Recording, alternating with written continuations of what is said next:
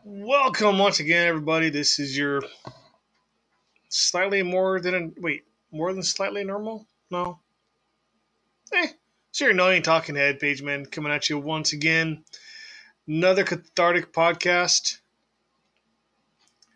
Had an idea of what I want to talk about. Kind of change it right before I press record. So we'll see what happens. This might be a short one today, lucky you. Or it might be fucking long. It just depends on if I get going or not. If I get on a roll, you might all be screwed. But luckily, you can turn it off. I'm stuck listening to myself over and over and over. Every fucking day, I gotta listen to myself. So the college football season ended over a week ago now. Wasn't gonna talk about it. But then I came across an article and went, oh, I think I want to talk about this. The best place to talk about it is on this thing. So why the fuck not? Also, the divisional playoff round for the NFL has come and gone. We are now going into the conference championships. And what to say about that? Let's see. The Stoltz got plastered. 41-21. Indy kind of got plastered. Forgot the score on that one. The Saints had an exciting game. How does Alshon Jeffries let that ball go right through his hands? That was just amazing how that worked. I don't know if it's karma, but I mean, a week ago, the Bears kicker doinks it twice, allowing Philadelphia to win the game.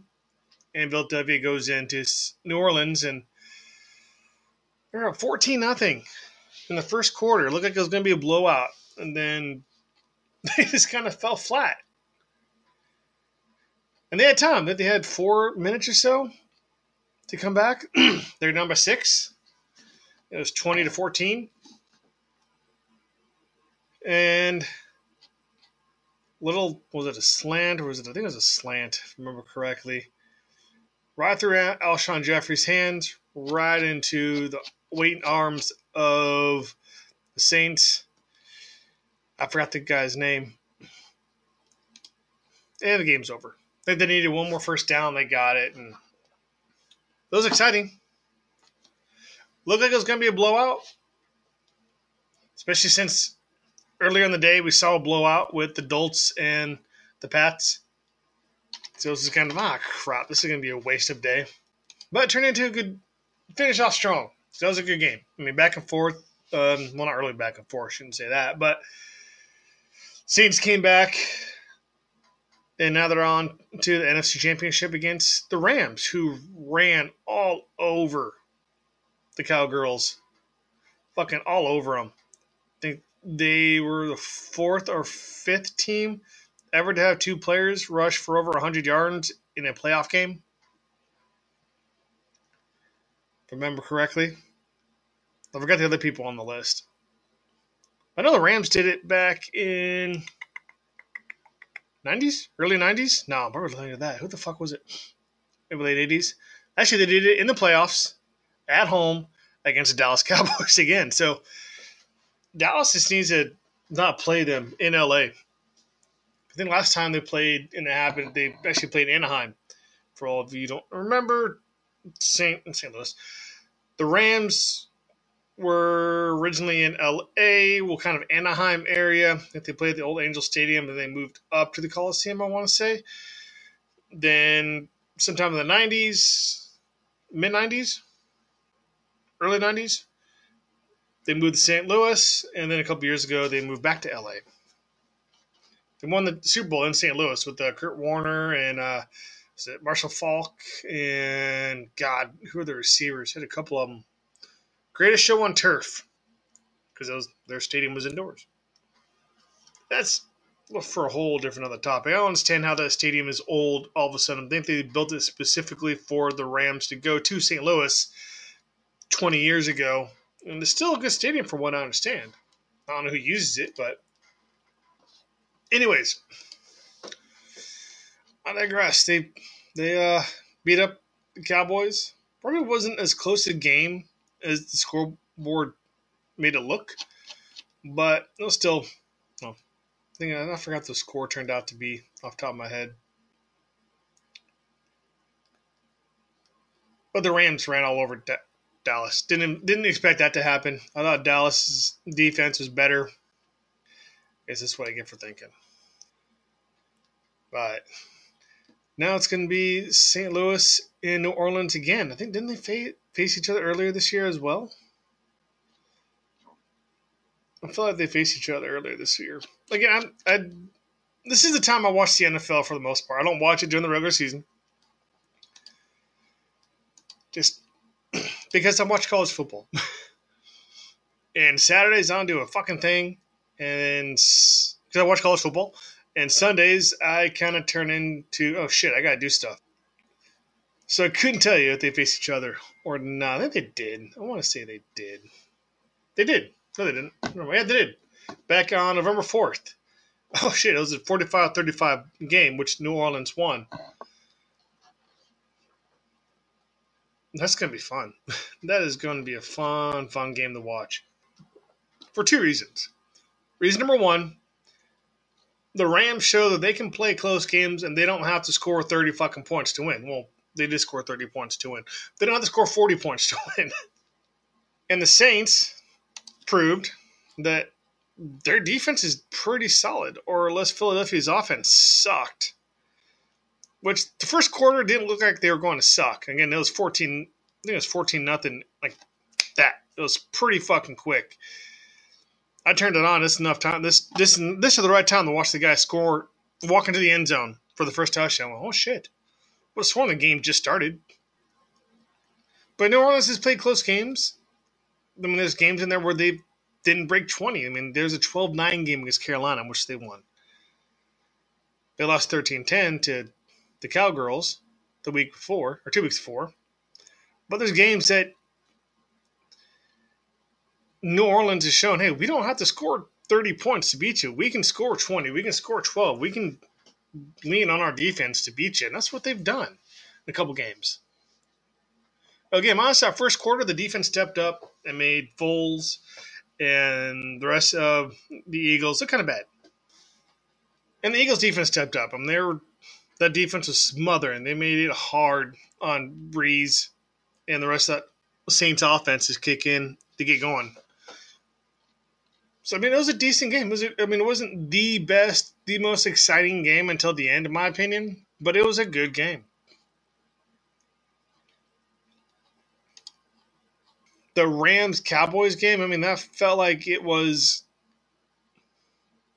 already in hand, even though it turned out to be an 8-point game. It felt like, to me, the spots I watched, that, I want to say St. Louis, that LA had the game in hand. I mean, Curley and Anderson, is that the running back's name? I forgot his name. I should know his name. Oh, my God. They were talking about him all day today. Because he was cut by the Broncos for having too much weight, for being too fat, being too big. They wanted him to slim down. So they cut him. He goes to, I want to say Carolina. That's what I want to say, but again, it could be wrong. On where he went before he went to the Rams. And he wasn't all that great. I mean, it just wasn't working. And he winds up as a backup behind Gurley and 3 straight games. Because remember, Gurley was out for a little bit. I think they also rested him as well. And he ran for, C.J. Anderson ran for 100 yards 3 straight games. That's not bad. I mean, granted, it was Arizona, San Francisco, but then he ran for 100 yards against Dallas. Let's see, how off am I on where he went? And he was a Bronco. No, he was kick out. I was right. He was also with Oakland for a little bit as well. What a clusterfuck Oakland's turned into. That's probably for a different show. Different time, different day. But And then we move on to the Dolts and the Pats. And first 4 possessions, the Pats score a touchdown. 3 of them were rushing. And going into the Sunday, going into Sunday, it was, the Dolts are the most complete team in the playoffs and this and that, and they just get fucking schwacked. And New England's running back, like I said, I think he became the first rookie to score 3 touchdowns in a playoff game. Maybe it was three touchdowns and a half, nonetheless. A rush for 3 touchdowns. I mean, what the hell? I don't know how well. I don't think Tom even played all that great, but they put pressure on Rivers. Rivers, he looked like he had gone through the ringer at the end of that game. He was hobbling around. His jersey was fucking dirty as shit. He was not feeling good. And New England went on and beat them 41-28. And again, that on paper, I mean, yeah, it's 2 touchdowns, but really it wasn't close. It just wasn't. And as somebody who used to be a Charger fan, I don't care. I'm glad they got embarrassed. I just wish it was somebody else besides New England. I mean, it was a total domination. I'm sitting there looking at the stats. It was a total fucking domination, man. The Patriots blitzed 11 times and got to Rivers 29 of 53 times. They only blitzed 11 times. How many sacks did they end up with? 1, 2. Let's say they only got to him 2 times, or sacked him 2 times, but fucking hell. Everybody had a hurry. Just a great game plan. That's a great game plan by New England. You know, I'm going to say I think Belichick, like Saban, is really, really good when they have multiple weeks to prepare. They had a week to prepare for either Baltimore or the Dolts. So they prepared for both of them. Had some sort of game plan for each one, implemented them during the practice of that week. And then, once they found out who they were going to face, they just switched over and put 100% concentration on that game plan.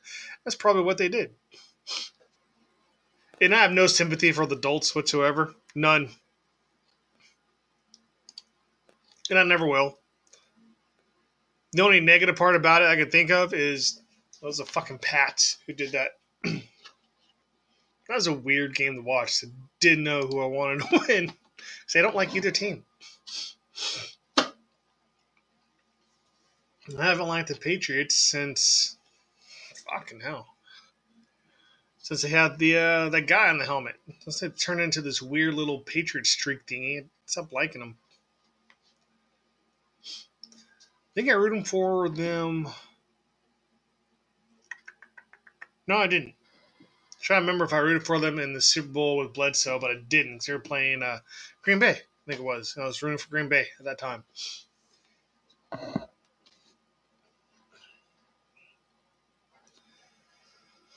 Then we go to the other AFC game. Kansas City, Indianapolis. Okay, it kind of still was a close game. I lied. It wasn't. If you talk to certain people, they came in with a shitty game plan. They acted like they were non-disciplined. Yeah, they probably were. But they were in a hostile environment. And maybe Kansas City just had a game plan that worked. Kind of like New England had a game plan that made the Dolts look like shit. All it ever is, the Dolts scored 28. Granted, I think 21 of those points were in the second half when the Patriots are already up 30-something to 7.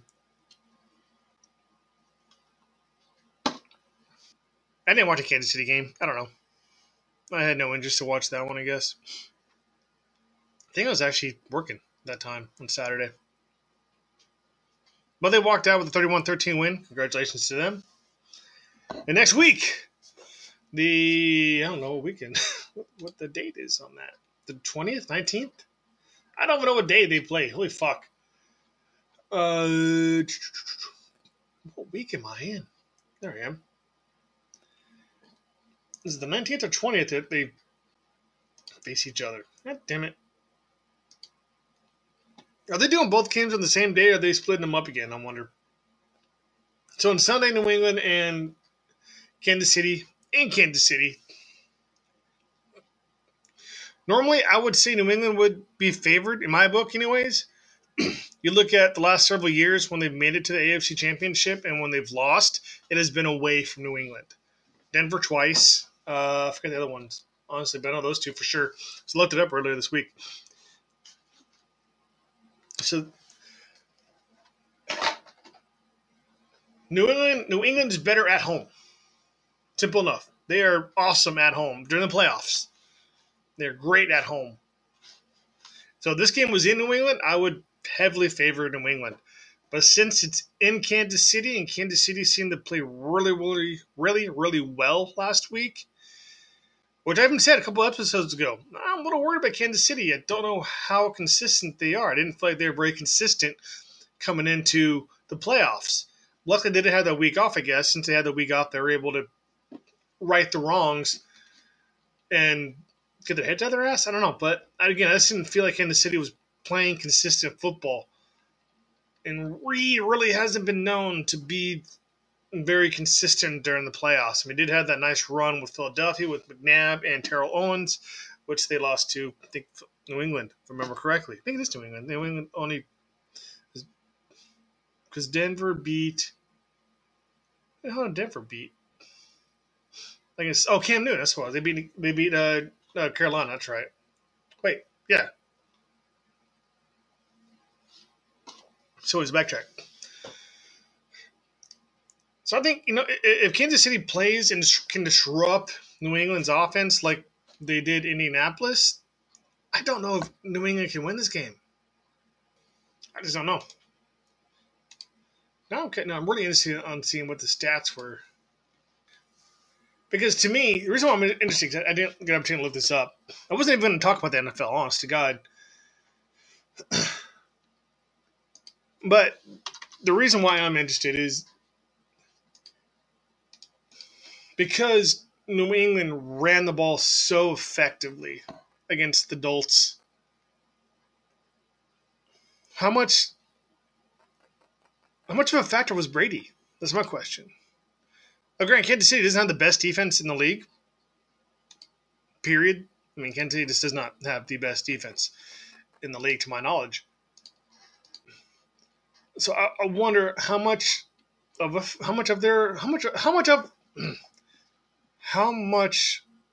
the Brady effect? Because you've seen Brady take over games, especially Super Bowls. I mean, we've seen Brady take over Super Bowls and march them down. Was he needed against the Dolts? From what I saw, he wasn't. But again, he was very efficient. So that's something I'm going to have to find out for you guys. I just don't know. I mean, we saw Goff. He didn't have the ball much. I think he only finished off with 180-some yards, didn't he? Yeah, because when you have C.J. Anderson, Todd Gurley coming up with 273 yards together, beating up the best rushing defense in the league, you don't need to have your quarterback throw the ball 50, 60 times. I don't think he even threw that. I think he threw it maybe 20 times, 30 times maybe. Maybe. Let's see. Goff threw it 28 times. That's it. 28 times for 186 yards. It was a little over 50%. But shit, Joe Namath can get to the Hall of Fame with a career of 50% and having over, I think, 100 more interceptions than he had touchdowns. Goff, I say, is on a good track.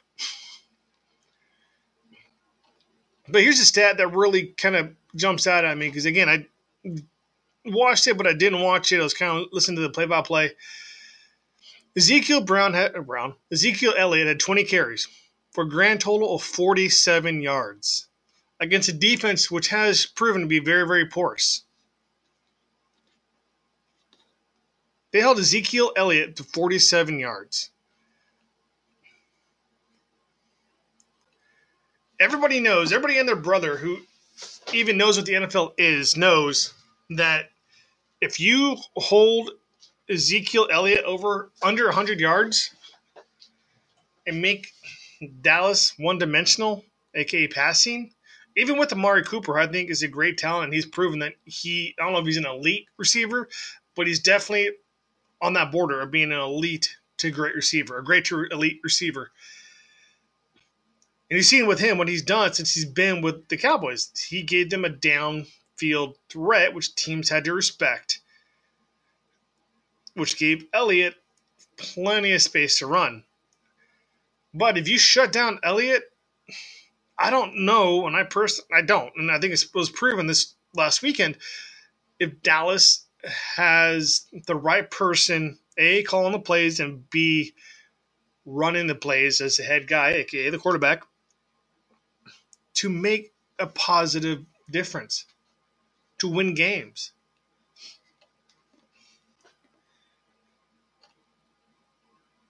I mean, Dak Prescott was 20 for 32 for 266 yards. He had one touchdown. And they lost. Matter of fact, Amari Cooper, he had 6 catches along with Michael Gallup, but Gallup's the one who had 119 yards, almost doubled what Amari had. I mean, they had a bunch of different receivers actually catch a ball. 9 different guys catch the ball for Prescott. Prescott's a good quarterback. Is he the best? No. Is he elite? No. And we've seen it. You've seen the elite quarterbacks can go out there and help their team win when the defense makes them one-dimensional, or the defense stops, or they don't have anything else to become multidimensional.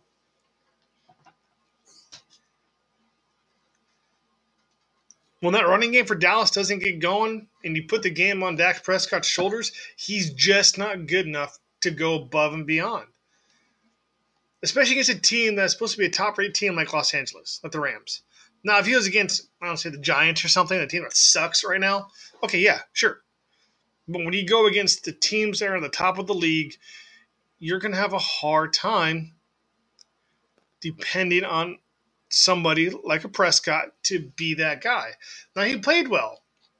He did. I mean, 266 yards, that's not bad.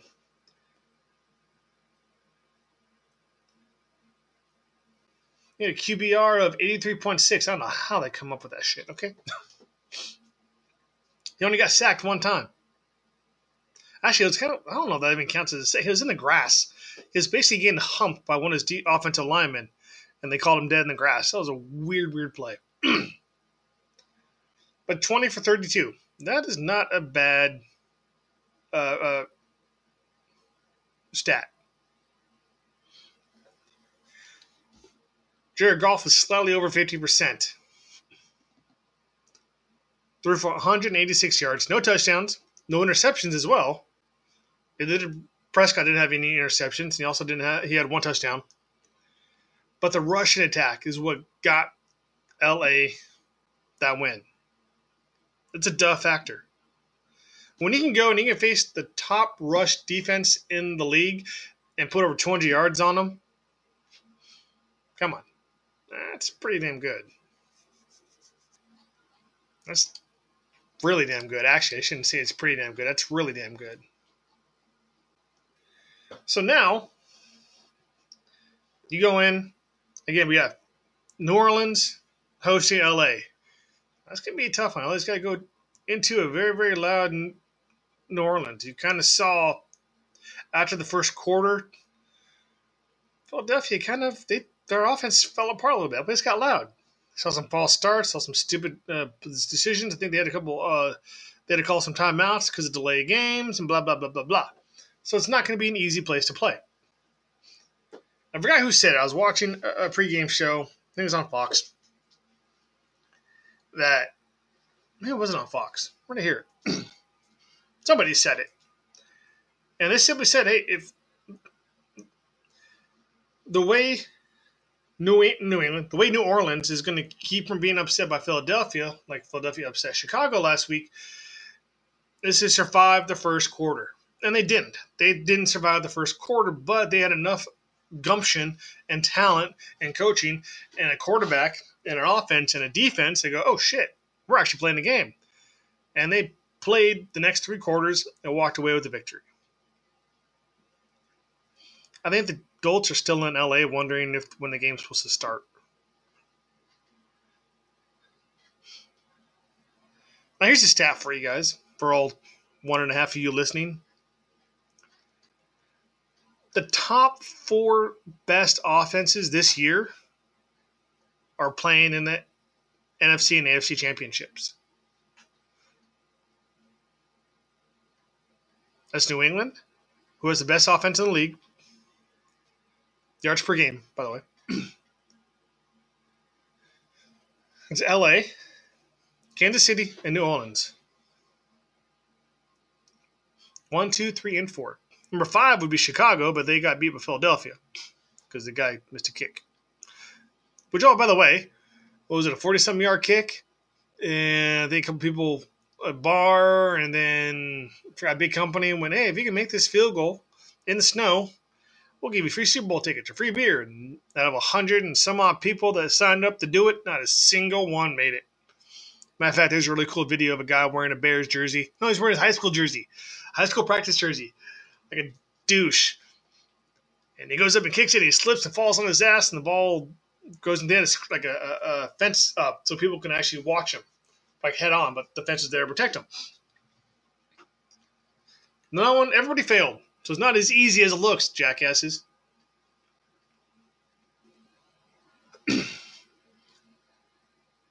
One, two, three.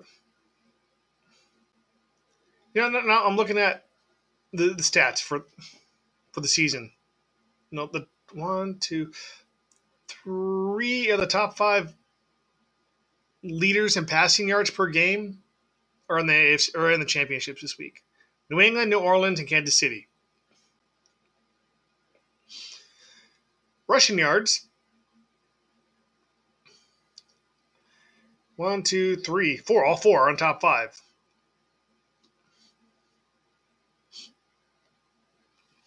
Total defense. 3 of the 4 are top 5 total defense. New Orleans is number 2. Kansas City is 3. And Los Angeles is 5. Now, that's weird because I've seen all those teams just get their butts, I've seen everybody on that side of the ball get their ass kicked, especially St. Louis. Not St. Louis. LA. Did not expect to see LA on that list, top 5. They're actually 5th. And 6th is New England. But again, it doesn't really matter where you rank, because if you look at number 7, which is the Dolts, they got smashed. Kansas City gives up the second least passing yards in the game. New Orleans gives up the third least. Now, apparently the stat I saw earlier today was wrong, because it told me that Dallas has had the best rushing defense in the league. But this is telling me, according to NFL.com, it's telling me that New England has the best rushing defense. New Orleans is the 3rd best. LA has the 4th best, and Kansas City has the 5th best. So something's going to have to give. If I look on the offensive side of the stats, holy fuck, there's going to be points galore. But then you go to the defensive side of the stats, you go, oh, wow, all these defenses are pretty good, too. I mean, yeah, we've seen St. Louis give up a shit ton of points.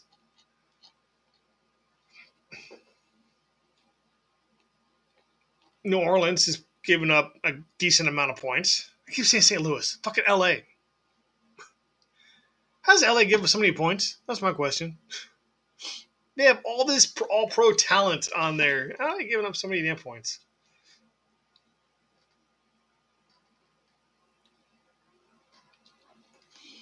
I guess there are games in there that they didn't give up too many points. I mean, they just shut out Arizona.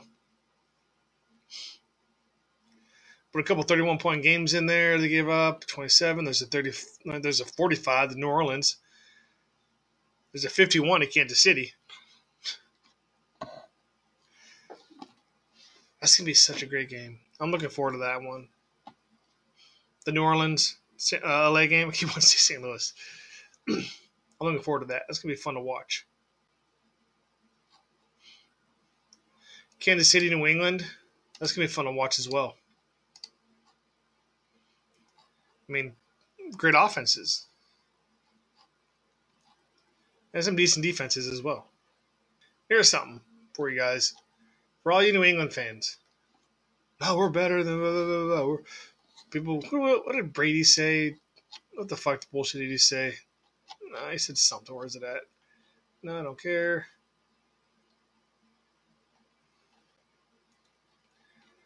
He said something about people going against us, and where is this? He said something. I forgot what it was. It was something stupid. Like, really? I never said that. I don't know. I don't believe that. Where is it at? Is that the end of the game? That's gonna piss me off now. Oh, he said something that I went, really? Here it is. I know everyone thinks we suck, and you know. I don't know. Not it. I quote from Brady after the game. I know everyone thinks we suck, and can't win any games. So we'll see. It's fun. Who said they suck? I say this suck because I don't like them. Doesn't mean they suck on the field. And if history has anything to do with it, this year's history, they're going on the road, so I might lean that way. All 6 of their losses this year, guess what? We're on the road. You have 8 away games, 8 home games, and you lost fucking 6 of your away games. I mean, one of your wins away was against Buffalo. I don't think that counts. But one was against Chicago. Way back in October. Does New England suck? Yes, but not production. Just, they suck. But not in the context of playing. They're a fucking good team. Let's face it. I think 13 times out of the last 16 or some bullshit like that, they've been in the AFC Championship or some bullshit. Some off-the-wall stat like that. It's fucking amazing. No, I've said it. I think I said it over the weekend. If Kansas City lost and New England won, New England's going to go to the Super Bowl. Hands down, no questions asked. Because the game would be in New England for the AFC Championship. Now, Kansas City won. I don't think the score really dictates how much of an ass whooping that was. It was 31-13. Kansas City, and Indianapolis. And now New England has to go to Kansas City. And you can't play out the weather. I think it's going to be like -5 is a prediction. I mean, as of right now, who's this guy? According to, I don't know what weather thing this is, but according to this weather I'm looking at, the 6-day forecast is supposed to be fucking cold. This is brutally cold, but no, it's going to be fucking cold. Like -5 to 10 degrees cold in Kansas City in 6 days. The game's on Sunday, so that's the end of the week. Now, things can change, of course, but I know California and the West are going to get hit by some storms, but they usually stall out and get in the mountains and take some time to get across. So if this model holds up, it's going to be cold. Now, again, you can't really say, well, that's going to be an advantage for either team. They're playing in Kansas City. Kansas City's played in the cold before. It was cold last weekend. New England, it's always cold in New England, especially in the playoffs. The only difference between the two teams that I can see, minus the total stats, which there's a 60-yard difference in total offense. There's almost a 100-yard difference in passing, which is weird because Kansas City, because Mahomes has put up some fucking numbers. And there is, there's a 30-yard difference in total rushing. This is all offense. On defense, there's over 100-yard difference between Kansas City and New England. Let's see. Actually, total defense. Where's New England ranked at? New England at 6th, though. Their yards a game. There's about 100-yard difference between the two. It's not really much in the grand scheme of things. So, the only difference is New England doesn't seem to like to play on the road. Kansas City likes to play at home. Kansas City's success can be beat at home. The Chargers did it the 1st of December. When Kansas City kind of went like a weird little hiccup lull thing. I don't know how to explain it. When I started thinking, wow, they're not very consistent getting those towards the end of the year. If the team we saw that beat up Indianapolis shows up, and the team we saw beat up the Dolts goes into Arrowhead, we're going to have one hell of a fucking game. And it's going to be fun to watch. And it's going to be fun to see what gives. Again, if this year's history has anything to go along with the outcome, I will put money on Kansas City. I think New England might win. I hope they don't. But then again, I don't think they're going to. I'm so torn on who wins that game. Same thing with the New Orleans-LA game. I don't know who's going to win. I mean, if New Orleans came out and just dominated Philadelphia, like they kind of did a couple times, but it really didn't do consistently, I would say New Orleans. But the way LA was able to dominate a good run defense, stop a good run offense, I mean, it's going to be fun. You're going into New Orleans. It's a tough one. It's a tough decision to make. I don't know who is going to make it. I don't know who's going to do it. I just don't fucking know.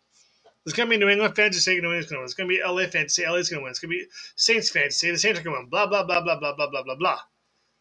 There's going to be experts who will probably be split on who wins. I'm not an expert.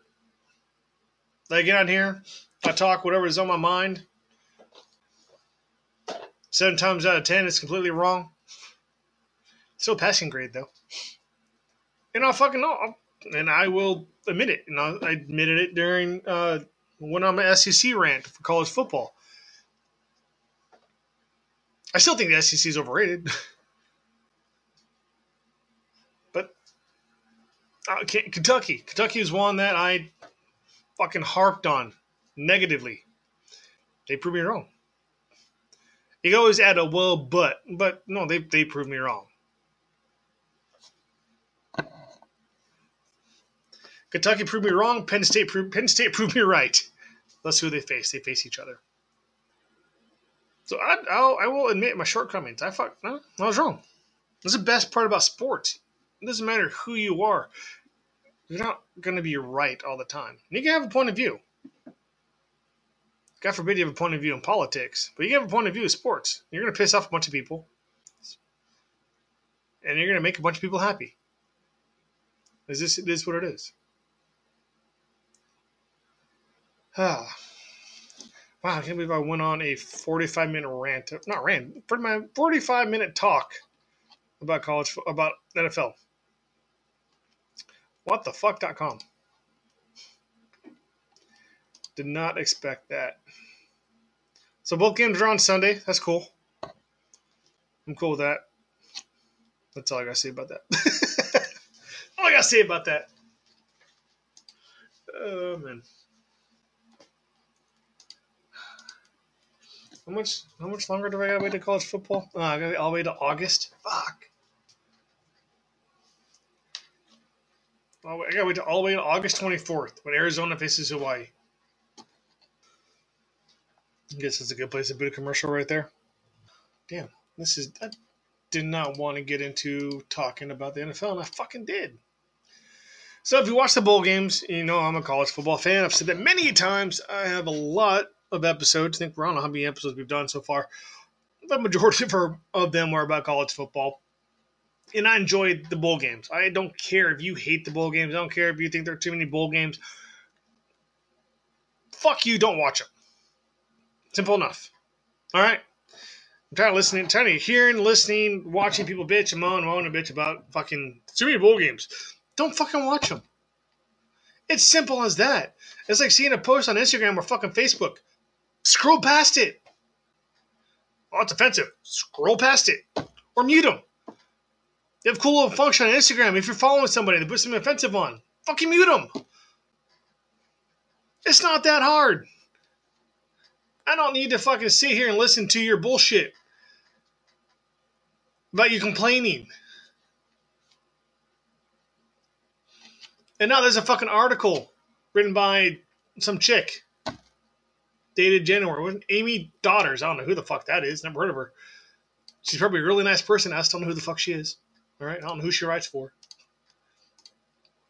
I am kind of intrigued. But Miss Daughters wrote a cool little article. How many seats were left empty during the 2018-2019 bowl season?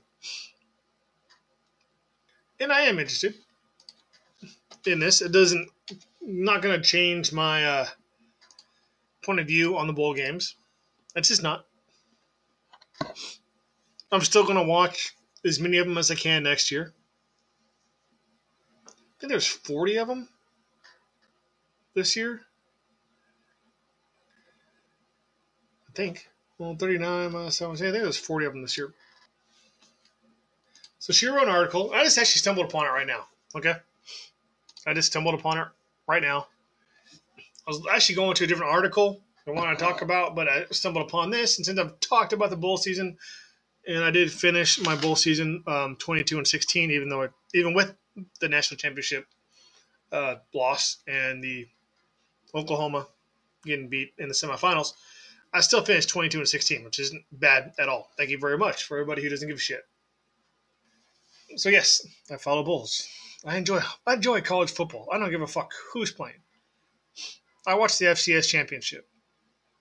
Thank God it wasn't in Eastern Washington. I probably would have lost my sight. For those of you who don't know, Eastern Washington has a red field. If you know anything about Boise State's blue field, same thing but red. Hurts my eyes. That was in Frisco. God, we should have gone to that game instead. That was a much better game than the San Diego State fucking Ohio game. And the weather's warmer too. Was it raining? Anyways. So Miss Daughters came up with this article. There's 40 games. Remember, one was canceled. Boise State Boston College game was canceled due to weather. But of all 39 games, there was roughly a total of 700,000 seats were empty. That's an average of about 18,000 seats a game. Now, I mean, there's some games in there that you just kind of go, okay, why? I get that. I'm not going to lie. So, of all the 39 games, 6 bowl games had over 35,000 plus seats empty apiece, which is kind of embarrassing. Now, I'm looking at the names. Now, maybe these stadiums are too big for them. Maybe. Which, I mean, that's a huge possibility. So, I'm going to start from the top here. The number is this, there's 6 schools here, or 6 games here. Let me start from not the most empty stadium, but the 6th most empty stadium. And that's going to be Ford Field. Now, this game I'm kind of surprised. I'm surprised this many people didn't show up. So, Ford Field has a capacity of 65,000 people. It's in Detroit. That's where the Lions play. And it was Minnesota and Georgia Tech. Usually it used to be the Motor City Bowl. I think you used to get MAC team, and I forgot who else was in there. But usually it was a MAC team. MAC team would go there. That was their automatic bowl for the MAC champion.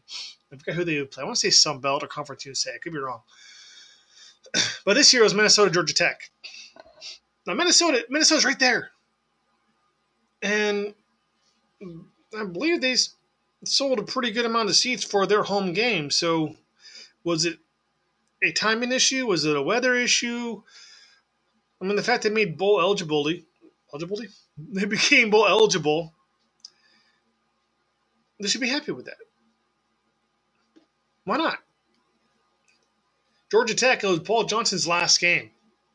as the head coach of Georgia Tech. Now, there's probably some Georgia Tech fans who applauded and were happy and think whoever they believe in. Let's face it, Paul Johnson wasn't too bad. He won. He just didn't win enough. I mean, he won enough to keep his job. He retired or resigned.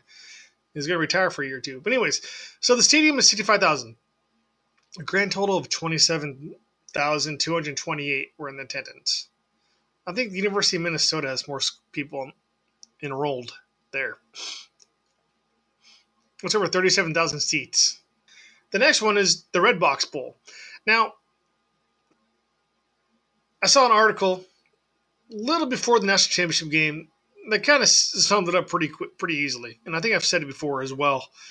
The Bay Area is not a college football area. It's just not. Yes, there's Stanford and there's Cal there. And when Cal is playing well, they sell out respectively. Stanford sells out respectively, but they have a solid core of alumni in the student section, and as a way for them to relieve from the academic stresses. And I've heard the stadium's really nice. I was supposed to go a couple years ago. I just got sick, unfortunately. A buddy of mine and his wife went instead, and they said it was a real nice stadium, except it's dry. It sucks. But it doesn't matter. So this game was actually at Levi Stadium, which is where the 49ers play, which is like an hour south of San Francisco. It's really weird how the powers that be did this. You had Oregon, Michigan State. Now, the stadium holds 68,500 seats. Now, if you followed the national championship going into that week, there's all these articles and talking heads about how the tickets were cheap because, well, the stadium wasn't selling out. Wasn't in high demand. Now, I watched the game, and it looked like it was pretty well sold out, but at the same time, you can get tickets to the national championship game for $200. Fuck yeah. I should have gone. I just didn't. I actually had an appointment actually that night. A meeting, not really an appointment, and I couldn't get out of it, unfortunately. But it is what it is. So anyways, the stadium had 30,000 people in it. That's how many people showed up. A little over 30,000 people with ending capacity of 38,000. That one kind of surprised me. I figured Oregon would come down. I know Oregon, Autzen Stadium only holds about, I think, 40 or 50,000, I think. And why Michigan State fans wouldn't come out to California. Yes, it's not sunny and warm like Southern California would be. But it also is in Michigan. So that kind of surprised me. I did not expect that to be as empty as it was. How many seats are in? No, okay, I see the best. So Autzen Stadium is 54,000 people. That was close. That was pretty almost spot on. Now, granted, I mean, kids went home. I mean, this is kind of during the break. So you have to be a hardcore fan for these. I would have gone if I didn't have to work and it wasn't a day game. I would have gone personally. The next game, Birmingham, the Birmingham Bowl at Legion Field in Birmingham, Alabama. Very historical field. I've never been, but it's old and historical. I'd like to go there one day. They hold 72,000. I think University of UAB plays here. I was thinking of Mobile. My bad. I think University of Alabama Birmingham plays there. Hold 72,000. Yeah, Wake Forest and Memphis. Now Memphis it's a college football town. It's a football town. They like football in Memphis. And when the Tigers, which is Memphis, plays really, really well, their stadium pretty sold out. I don't know how big their stadium is. I don't off the top of my head. But I do know from just my little research is that Memphis loves football. That's it. They love football. So the fact that Birmingham isn't too far away, they hold the Memphis Liberty Bowl Memorial Stadium holds 58,000. No, I shouldn't hold right now. Yeah, 58,000. So the fact that they didn't travel kind of surprises me. Birmingham isn't that far away. I don't remember the weather being that bad. So Memphis and Wake Forest, not the most exciting game in the world. I understand that. But they had empty seats. They had over 46,000 empty seats, which sucks. Now, what's the reasoning behind that? I don't know. I just don't know. Is it ticket prices? Is it people just don't care anymore? I mean, I don't know what the fuck the deal is. So the last three, I mean, they had over 50,000 seats apiece didn't show up. Or 50,000 seats apiece were empty. That is New Orleans Bowl, App State, Middle Tennessee, which was a great game. Wait, wrong game. I was thinking of Georgia Southern. Wasn't much of a game. I lied. Then you had the Cure Bowl in Orlando, because it's at the Camping World. I think it should be Orlando. Tulane, Louisiana, Lafayette. And then the Casparilla Bowl, which is one of the first ones, is Marshall and USF. Now, I would have thought, since that's the Raymond James Stadium, which is in Tampa, which is where USF is. Now, I don't know what the average attendance at the USF game is, but I'm pretty confident it's more than 14,000. Now, again, was school out? Actually, no, I don't think school was out at that time. It might have been. I don't know what the college schedule is, but 14,000 people showed up to that game for a stadium that holds slightly less than 66,000. That's a difference of over 51,000. Actually, almost 52,000. Now, there are only 5 games that had fewer than 1,000 empty seats. And 4 of them make sense to me. The 5th one surprises me, and it makes me kind of happy, actually. So you have the Mercedes-Benz, the Peach Bowl, Florida, Michigan. I mean, Florida fans love football, and Florida is a big school. Michigan, a big school. It's going to be a big game. It has a capacity of 75,000. Slightly over 74 official were there. That's 994 empty seats. Those empty seats are probably stupidly expensive, and everybody went, nah, we're good. Now, this bowl game surprises me. I think, actually, it surprises me, and it makes sense to me. Now, I'll tell you why. It's Armed Force Bowl. It's at the Amon G. Carter Stadium. It was Army in Houston. Now, the Amon G. Carter Stadium, if I remember correctly, is where Navy plays. Actually, no, it might not. That's the Military Bowl. So I don't know where the stadium is.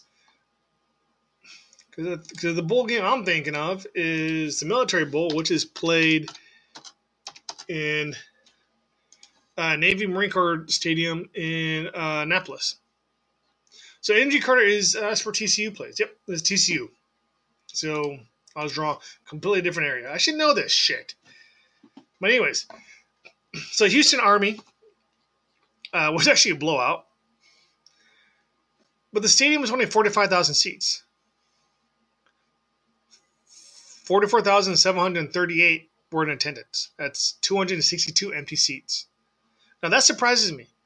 That surprised me that that game was as packed, has had as big of attendance than it did, than it has, or it was, whatever. Because that's not what I personally expected. That's cool to me. I like that. I mean, yeah, the stadium's only 45,000. I get it. But still, they almost sold it out. A 45,000 seat stadium with 2 schools that aren't the big name schools was almost sold out. I like that. That's awesome. I think that gives me hope for college football. But then I go up and look at the Marshall USF game and the Tulane Louisiana game and go, wow, the App State Mid Tennessee game. And also talked briefly about the national championship game. The national championship game, all these tickets were available a couple days before the national championship. They're cheap. People are bitching about it. Oh my God, there's no football. Bay Area doesn't like football. Which Bay Area doesn't like football. I get it. But when you only have 186 empty seats, but you're all that bitching and moaning and complaining and talking heads, talking whatever, talking shit, and officially there's 186 empty seats from the national championship game. Yeah, the tickets were cheap. They weren't thousands and thousands of dollars a piece like last year, and probably like next year. I think next year's in Atlanta, I want to say. It's in the South. Isn't there Atlanta or New Orleans? I want to say Atlanta for some reason. I could be wrong on that one, but I know it's in the South somewhere. And a couple years is in LA.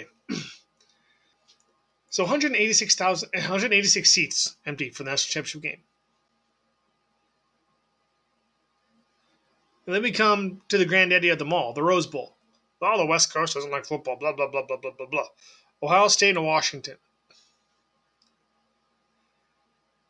How about they had more people show up than they had seats officially?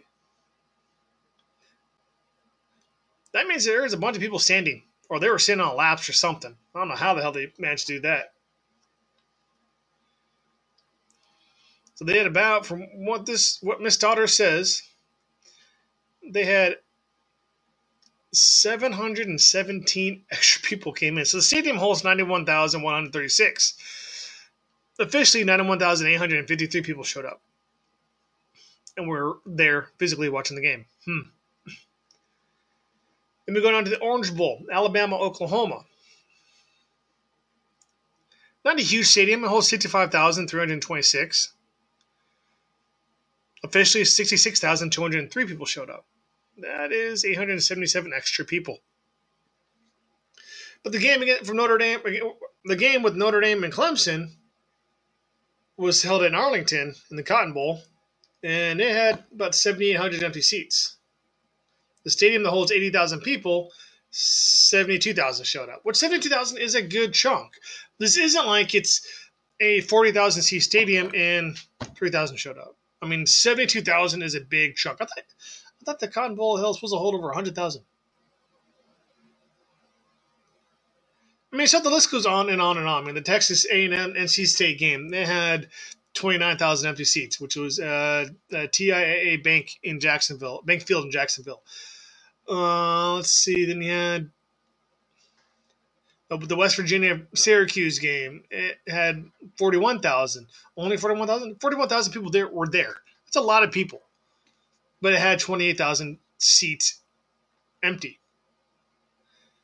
The Cincinnati Virginia Tech game. This was at the Navy Marine Corps Memorial Stadium in Annapolis. They only had 1,100 seats empty.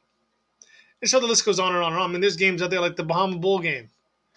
The capacity of 15,000 people. Well, 13,500 showed up and watched that game. Shit, I should go to that game next year, James. Fuck, in the Bahamas? Fuck yeah. So I don't think the issue is the bowl games. I don't think the issue is the amount of bowl games. I don't think the issue is people not caring about football. I think one of the issues is you're putting small schools in a 60,000 seater stadium. You're sending App State, Middle Tennessee State into a 75,000 seat stadium and expecting them to fill that up. Come on.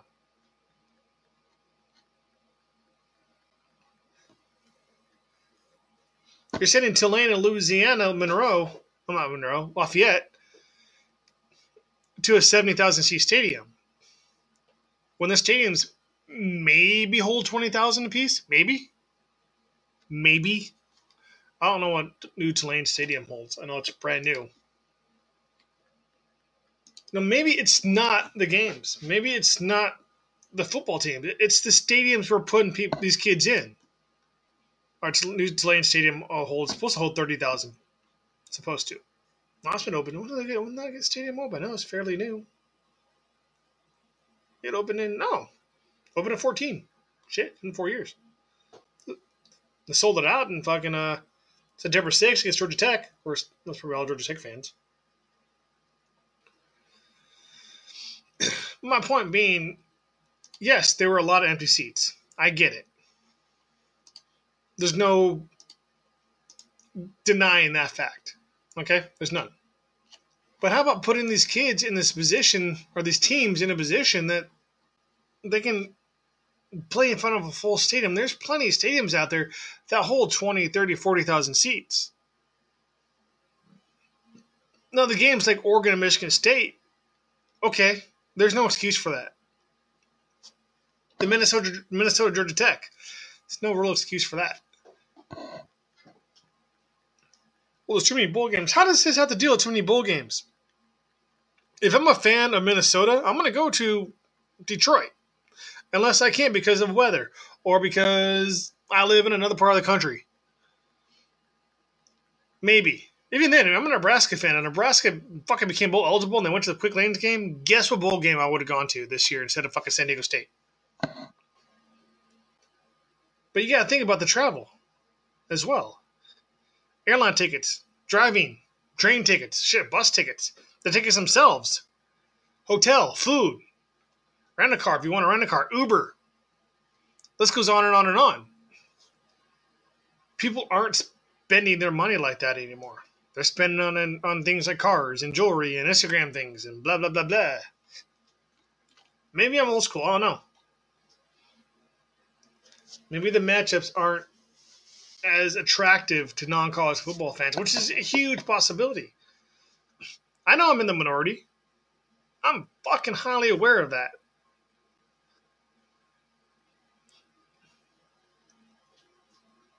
I love college football, and I will watch college football. I will watch fucking Sacramento State. I'll watch UC Davis. I'll watch fucking Nevada. And I'll go to the big games, the Stanford, a Cal game, an Oregon game, a USC game, which I've been to, a UCLA game, a San Diego State game, a Northern Arizona. I mean, I love college football. If I can fucking go to a college football game, I'm going to fucking go. Because I love college football, and that's what I do. But I'm the more minority here. I understand that. If the game isn't attractive enough, they're not going to go.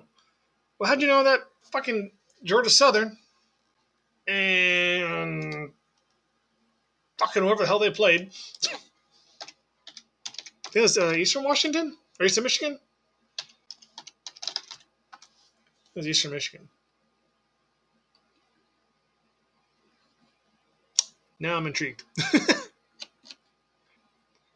Georgia Southern. They played. It was a good game. But it wasn't sexy. That's the issue. It was a real good game, but it wasn't sexy enough for people to give a shit about. It was Eastern Michigan. It was Eastern Michigan. That was a really good game. But on paper, before the game started, it wasn't sexy enough. It was Eastern Michigan and Georgia Southern in Montgomery, Alabama.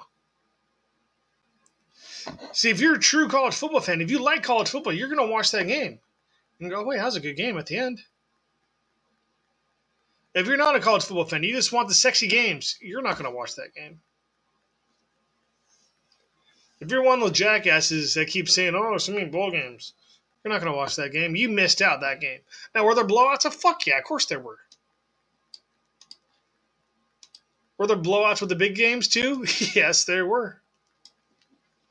Clemson, Notre Dame, just to name one. It's been rant and rave about that. That's weird. I wasn't even trying to get into that. It was a headline I stumbled upon right now, talking to you. No one. Talking to my computer. Because it's the only one who listens to me. Well, not even that. It doesn't really even listens to me.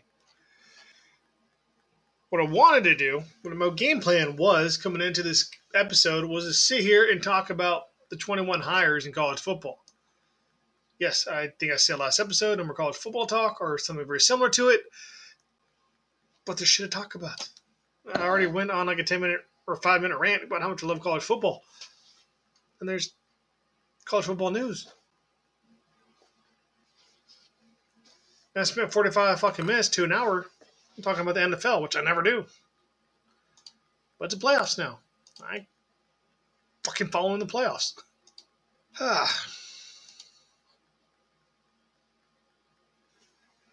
And there's things to talk about too, which is really amazing. Banging my head against the wall because it's just things to talk about. Time is it? 1 o'clock. All right. So I'm gonna spend half an hour doing this.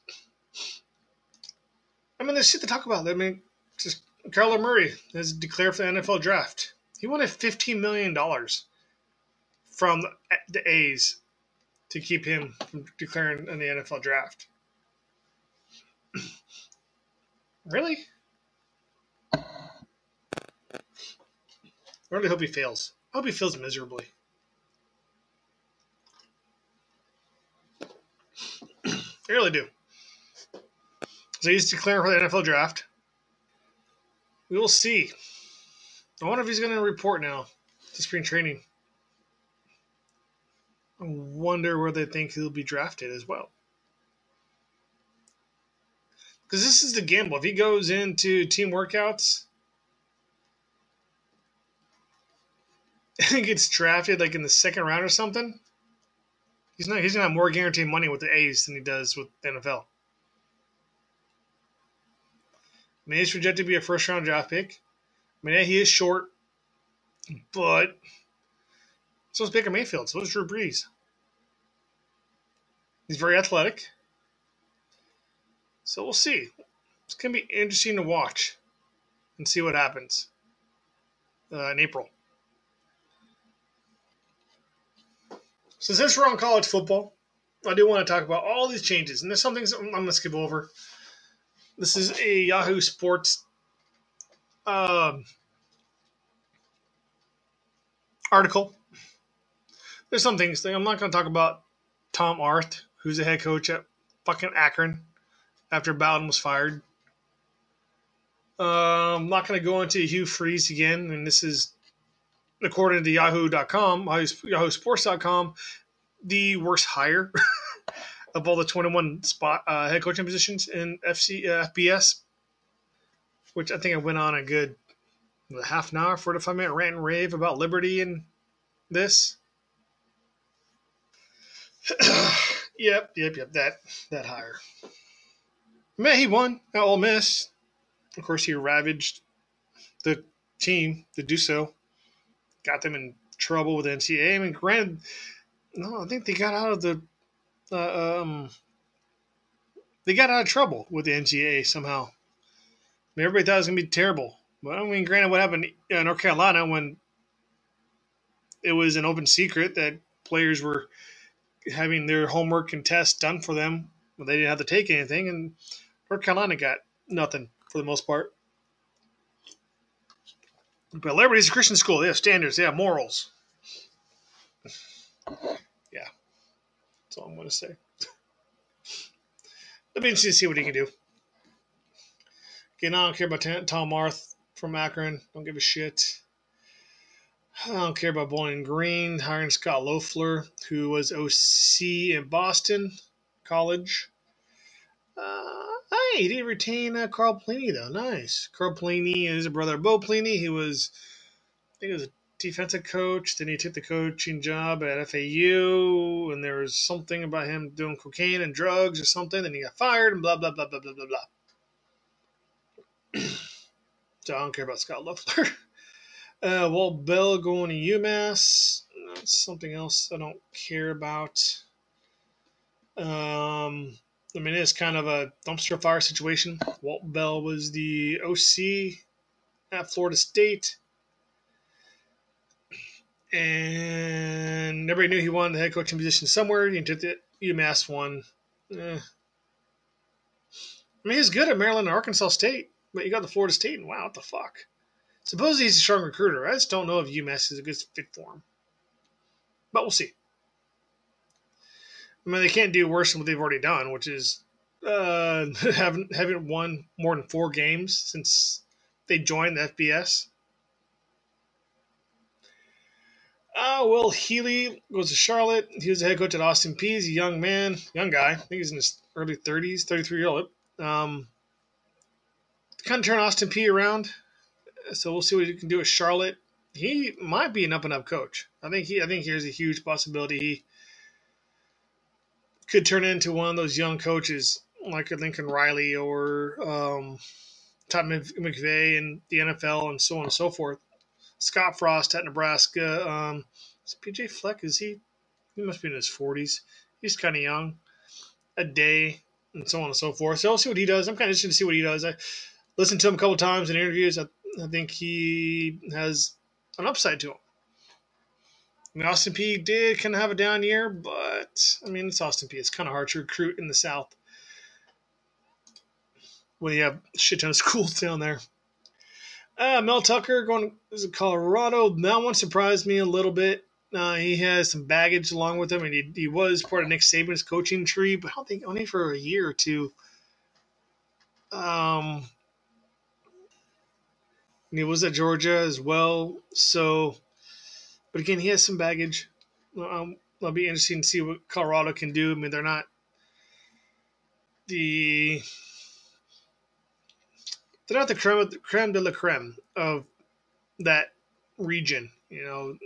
Colorado, Utah, BYU, Boise State, Wyoming. I think they have facilities. I'm just not overly sold on them right now. It seems like they want to be good, but I don't know if they want to put forth the effort. Like in Oregon State or who else is Hawaii when Hawaii was really good. They just didn't want to put the money and the effort into the system, into the programs. Great uniforms, but not into the programs. So we'll see. East Carolina, Mike Houston. I don't care about that. I mean, he originally was going to Charlotte, then the East Carolina job opened up, and he kind of went, screw it, I'm going to go to East Carolina. He head coach at James Madison.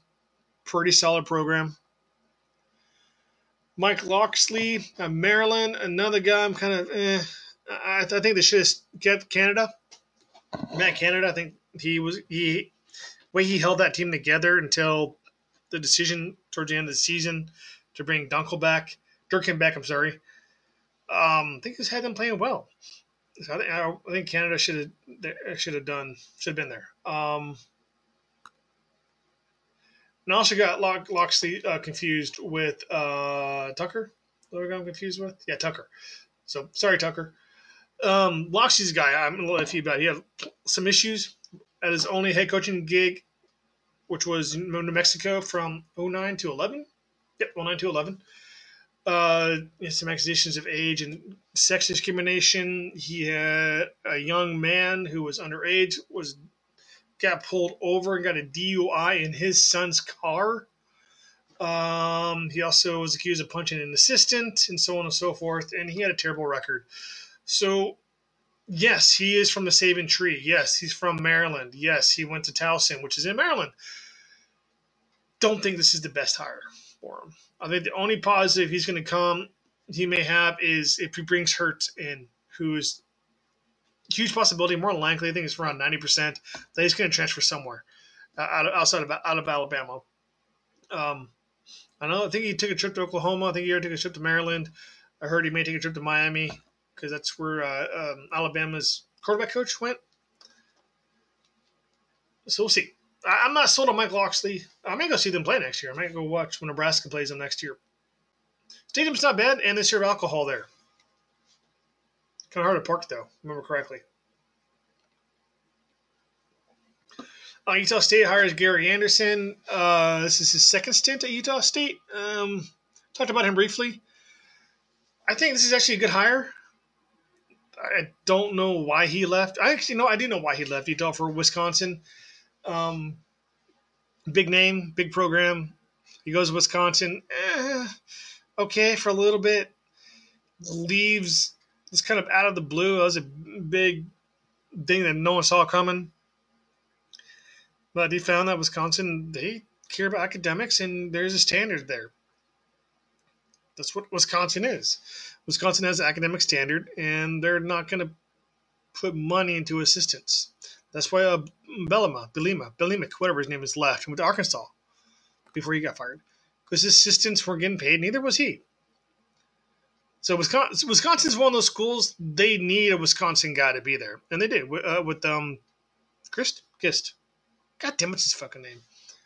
Well, the guy they have now. I can see his fucking face, too. Christ. I was close. Damn it. I should know this, too. Fuck. But Gary Anderson goes back to Utah State. I think it's the best place for him. I think it's a good place for him. I think what the gentleman we'll talk about later, Wells, he was the head coach there before he took the Texas Tech job. I think he continued the success at Utah State. They almost won the Mountain Division of the Mountain West and had an opportunity to go to the Mountain West Championship. They just got beat by Boise in the last game of the year. So I think it's a good hire.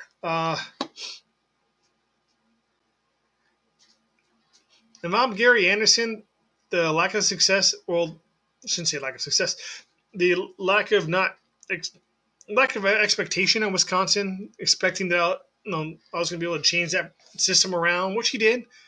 But at the same time, the academic part of it bugged him. So he goes to Oregon State and gets fired at Oregon State because he went 7-23 at Oregon State. I think Utah State is where he needs to be. He needs to stay there, not go anywhere else. He needs to retire there and become the winningest head coach ever at Utah State. If I was him, I want to take another Power 5 job unless it's like what's that lower half of the Power 5?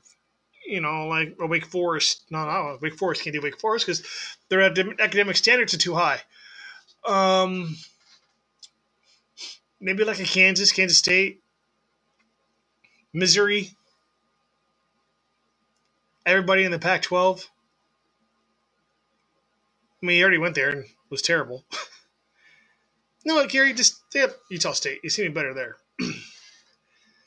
Next one, Jake Bevidal. He went to Texas State. Where the fuck are you from? No, he was. What did he work? He worked at West Virginia last 2 seasons. Was an OC? I don't think he was an OC. Yeah, offensive coordinator and quarterback coach at A&M. But what was he at? I guess he was OC at West Virginia. No, you get ties to Texas. Go there. Feel fun. Les Miles. I think I talked about this at length at Kansas. Unique hire. Definitely a splash. I think they wanted some sort of a headline, so they got it. I don't know if it's the best hire. He's in the 60s or 70s? High 60s, low 70s maybe? I think he's in his high 60s or mid 60s. So he's got 15 good years, maybe. 12 good years, maybe. He's got a lot of work, though. I mean, he did. Oklahoma State was in the dumps. From what I remember, after Barry Sanders and all of them retired or left. And Thurman Thomas, he's an Oklahoma State guy. And they're kind of bat down. And then Les Miles came in, turned that team around. Then, of course, took the job at LSU. And college football changed, but he didn't. That was his downfall. So we'll see. I don't know how that's going to be. I want to see Kansas move up and at least get bowl eligible. That'd be cool. I kind of like Kansas. I just don't. I don't know. We'll see. It was one of those hires that didn't make sense to me. Why didn't they go out and get the guy from Army or somebody with a completely different style? That would make more sense to me. I mean, Kansas is not going to win a national championship. Plain and simple. They may turn into the new Iowa State, which is come a couple steps short of the Big 12 championship, but make every team have to beat them from start to finish. But they're never going to make that big leap. It's not going to happen. It's Kansas. It's not basketball. It's football. It's not basketball. So why not change up offenses? Why not bring in the wing T? No, bring in a disciple of Paul Johnson. Bring in Ken Maliato, whatever his name is, from Navy. Bring in the guy from Army. I forgot his name. Why not bring them in? Completely different offense. Make those defenses even more stressed. But they didn't. They brought Les Miles in, and he's probably going to run a conventional offense that is very conservative, which was his downfall at LSU. Central Michigan picks up Jim McElwain. What a clusterfuck dumpster fire he is, but we'll see what he can do. At least he's going to a small market, and they needed some. Who was the receivers coach at Michigan this last year? But I don't know about that. I don't know about that hire. Granted, Central Michigan is kind of out of money because they fired a coach a year after giving him an extension, and they had a big buyout and so on and so forth. Mac Brown, North Carolina, another splash hire. At least he has ties to North Carolina. So, I mean, that's one of those jobs. I don't know how long is he going to be there. He's I don't know how old he is. I think he's in his late 60s as well. Yeah, he's in his late 60s, and that's maybe a 10-year job, maybe. I mean, my thinking on Mac Brown is he's in there. He's just trying to get North Carolina back on its feet, get them going in the right direction, and then bring in a coach to like a coach in waiting or something, which I fucking hate, but to set them up for success in the future because he's in his late 60s. Not many coaches coach into their 80s. Well, what's his face at Penn State? Paterno. Starts with the P. I always get the last names confusing. See the guy. I mean, he was in his 80s. But he needed football. If he didn't have coaching, he would have died. And that's what we saw after all the scandal came up and he was forced out. I think he died within a year later. Within a year after he was forced out. But so Mac Brown, I mean, I like to see North Carolina be successful. Maybe he's just trying to get them on the right footing and bring in another coach. I don't know. I just don't know. We'll find out in the upcoming years. Scott Satterfield going to Louisville. He's from App State. He's kind of going into a dumpster fire situation. There's so much shit going on there. We'll just see what happens. I'd like to see Louisville get back on track just because the ACC is really down. I mean, yeah, one of their teams won the national championship. Syracuse won their bowl game, but for the most part, they were really, really down this year. They were not one of the best conferences. They are definitely near the bottom five. I mean, Pac-12 is on the bottom. ACC, just because of Clemson, and I'll give you Syracuse is 2 steps ahead of the Pac-12. That's it. So hopefully he'll get Louisville back on target and make ACC kind of a good powerhouse. And there's a lot of talent in the South and the East, so we'll see what happens there. Rod Carey, okay, they made it higher. Let's see, I think Rod Carey is... This is a new hire to me, so I knew Temple... No, they originally hired Manny Diaz.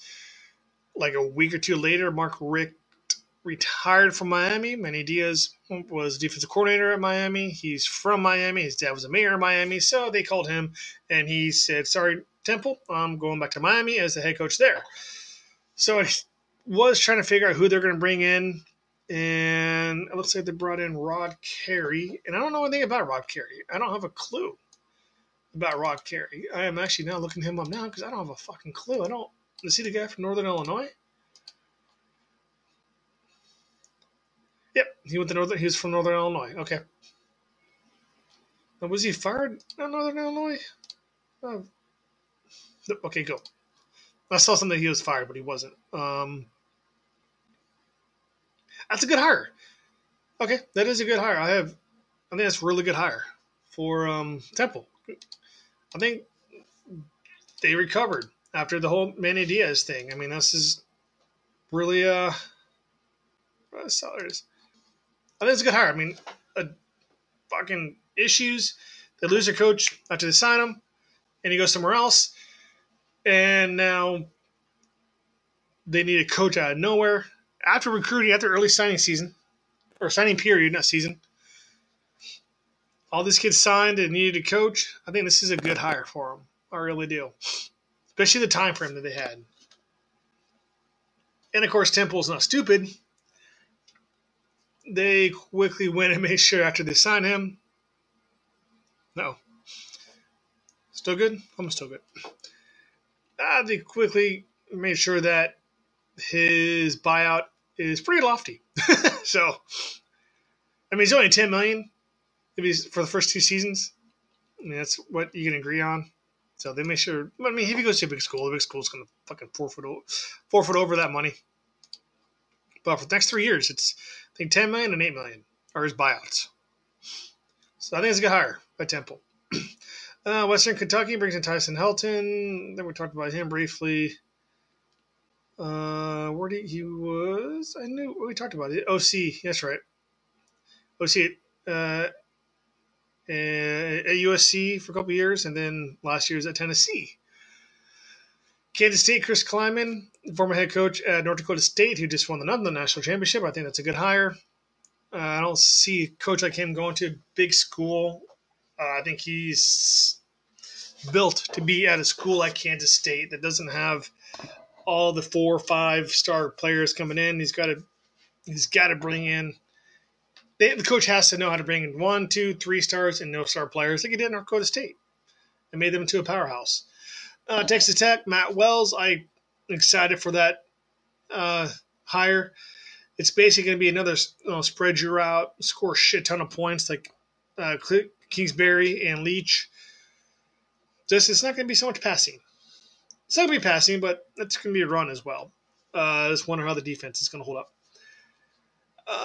Appalachian State brings in Elia Drunkwitz, who was the offensive coordinator at North Dakota State. North Carolina State. Sorry. Good hire there, I believe. We'll see how he does. Doesn't look like a head coach. It's kind of weird to me. Ohio State, Ryan Day. I hate Ohio State, but I think that's a really good hire. Troy brings in Chip Lindsey because Troy's head coach, Neil Brown, went and took the West Virginia head coaching position because Dana left from West Virginia to the Houston job. We'll talk about that in a minute. I don't know anything about Chip Lindsey. I wonder who they're going to bring in. Let's see. He's from Alabama. That's good. So he's Lindsey. Okay, Lindsey was the head coach. Was OC at Auburn. Ooh. Uh-oh. But he's from Alabama, so it's a good place for him to be. Good place. I don't know about the hire, just because I've seen Auburn's offense struggle until the bowl game when when the head coach took over. What's his name? Gus Malzahn. There we go.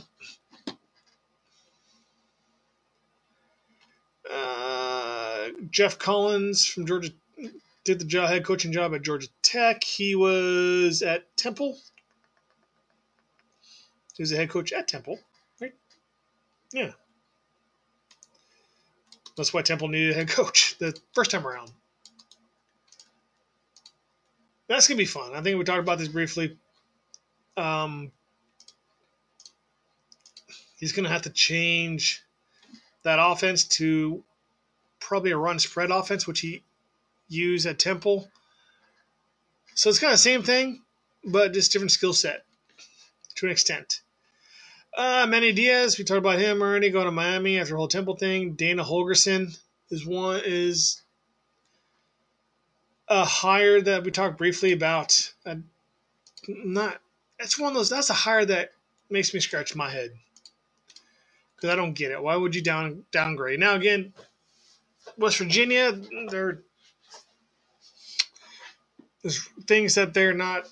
There's rumors, or I'm hearing things that they just don't spend money on their coaches and on the recruit. I mean, he's getting they get paid 2 times more at Houston than he's getting paid at West Virginia. I think West Virginia is getting paid like around about 2 point something million. Houston, they're going to pay him 4. What? So those are basically all the fucking coaching changes this year. Good ones in there, bad ones in there. We won't really know for a couple of years. I mean, next year, maybe we'll see some things that you go. That's a good hire. I always look at what happens 3-4 years down the line because that is when you know how good a coach is because he's bringing his players now. Usually a coach will go into a situation and either they struggle or they succeed with the other coach who they replace as players. And now you kind of see, okay, how good are they? The other coach wasn't that good, so they didn't get these players up and going. Okay, that's half the equation. The other half is recruiting. And you'll see 4 to 5 years down the line how good a recruiter is this new head coach. That's it. So we'll see. I think Diaz is going to have success, which is going to help the ACC. It's going to piss off some Florida State fans that I know. I think I forgot his name at Temple may have some success. Houston, weird hire. I don't know about the success they're going to have. But there's a lot of teams out there that may have success. Liberty, since they don't play anybody, I wouldn't be surprised if they're both eligible. And I see that we're gonna find out where everybody goes. I mean, this stupid transfer portal is now the biggest thing in college football. It's full of fucking quarterbacks because no one wants to fucking wait their turn or fight for a job. They want things handed to them, which I went into a rant and rave last time. So there's a lot of players out there in this transfer portal. So, well, that's my time today for all 1.5, 2.5 of you, maybe -3. I don't know. Thanks for listening. Go out, enjoy the world, dominate everything, fucking break shit, have a good time. And hopefully next episode we will have a guest. Fingers crossed. All right, guys. You have a good one. Bye.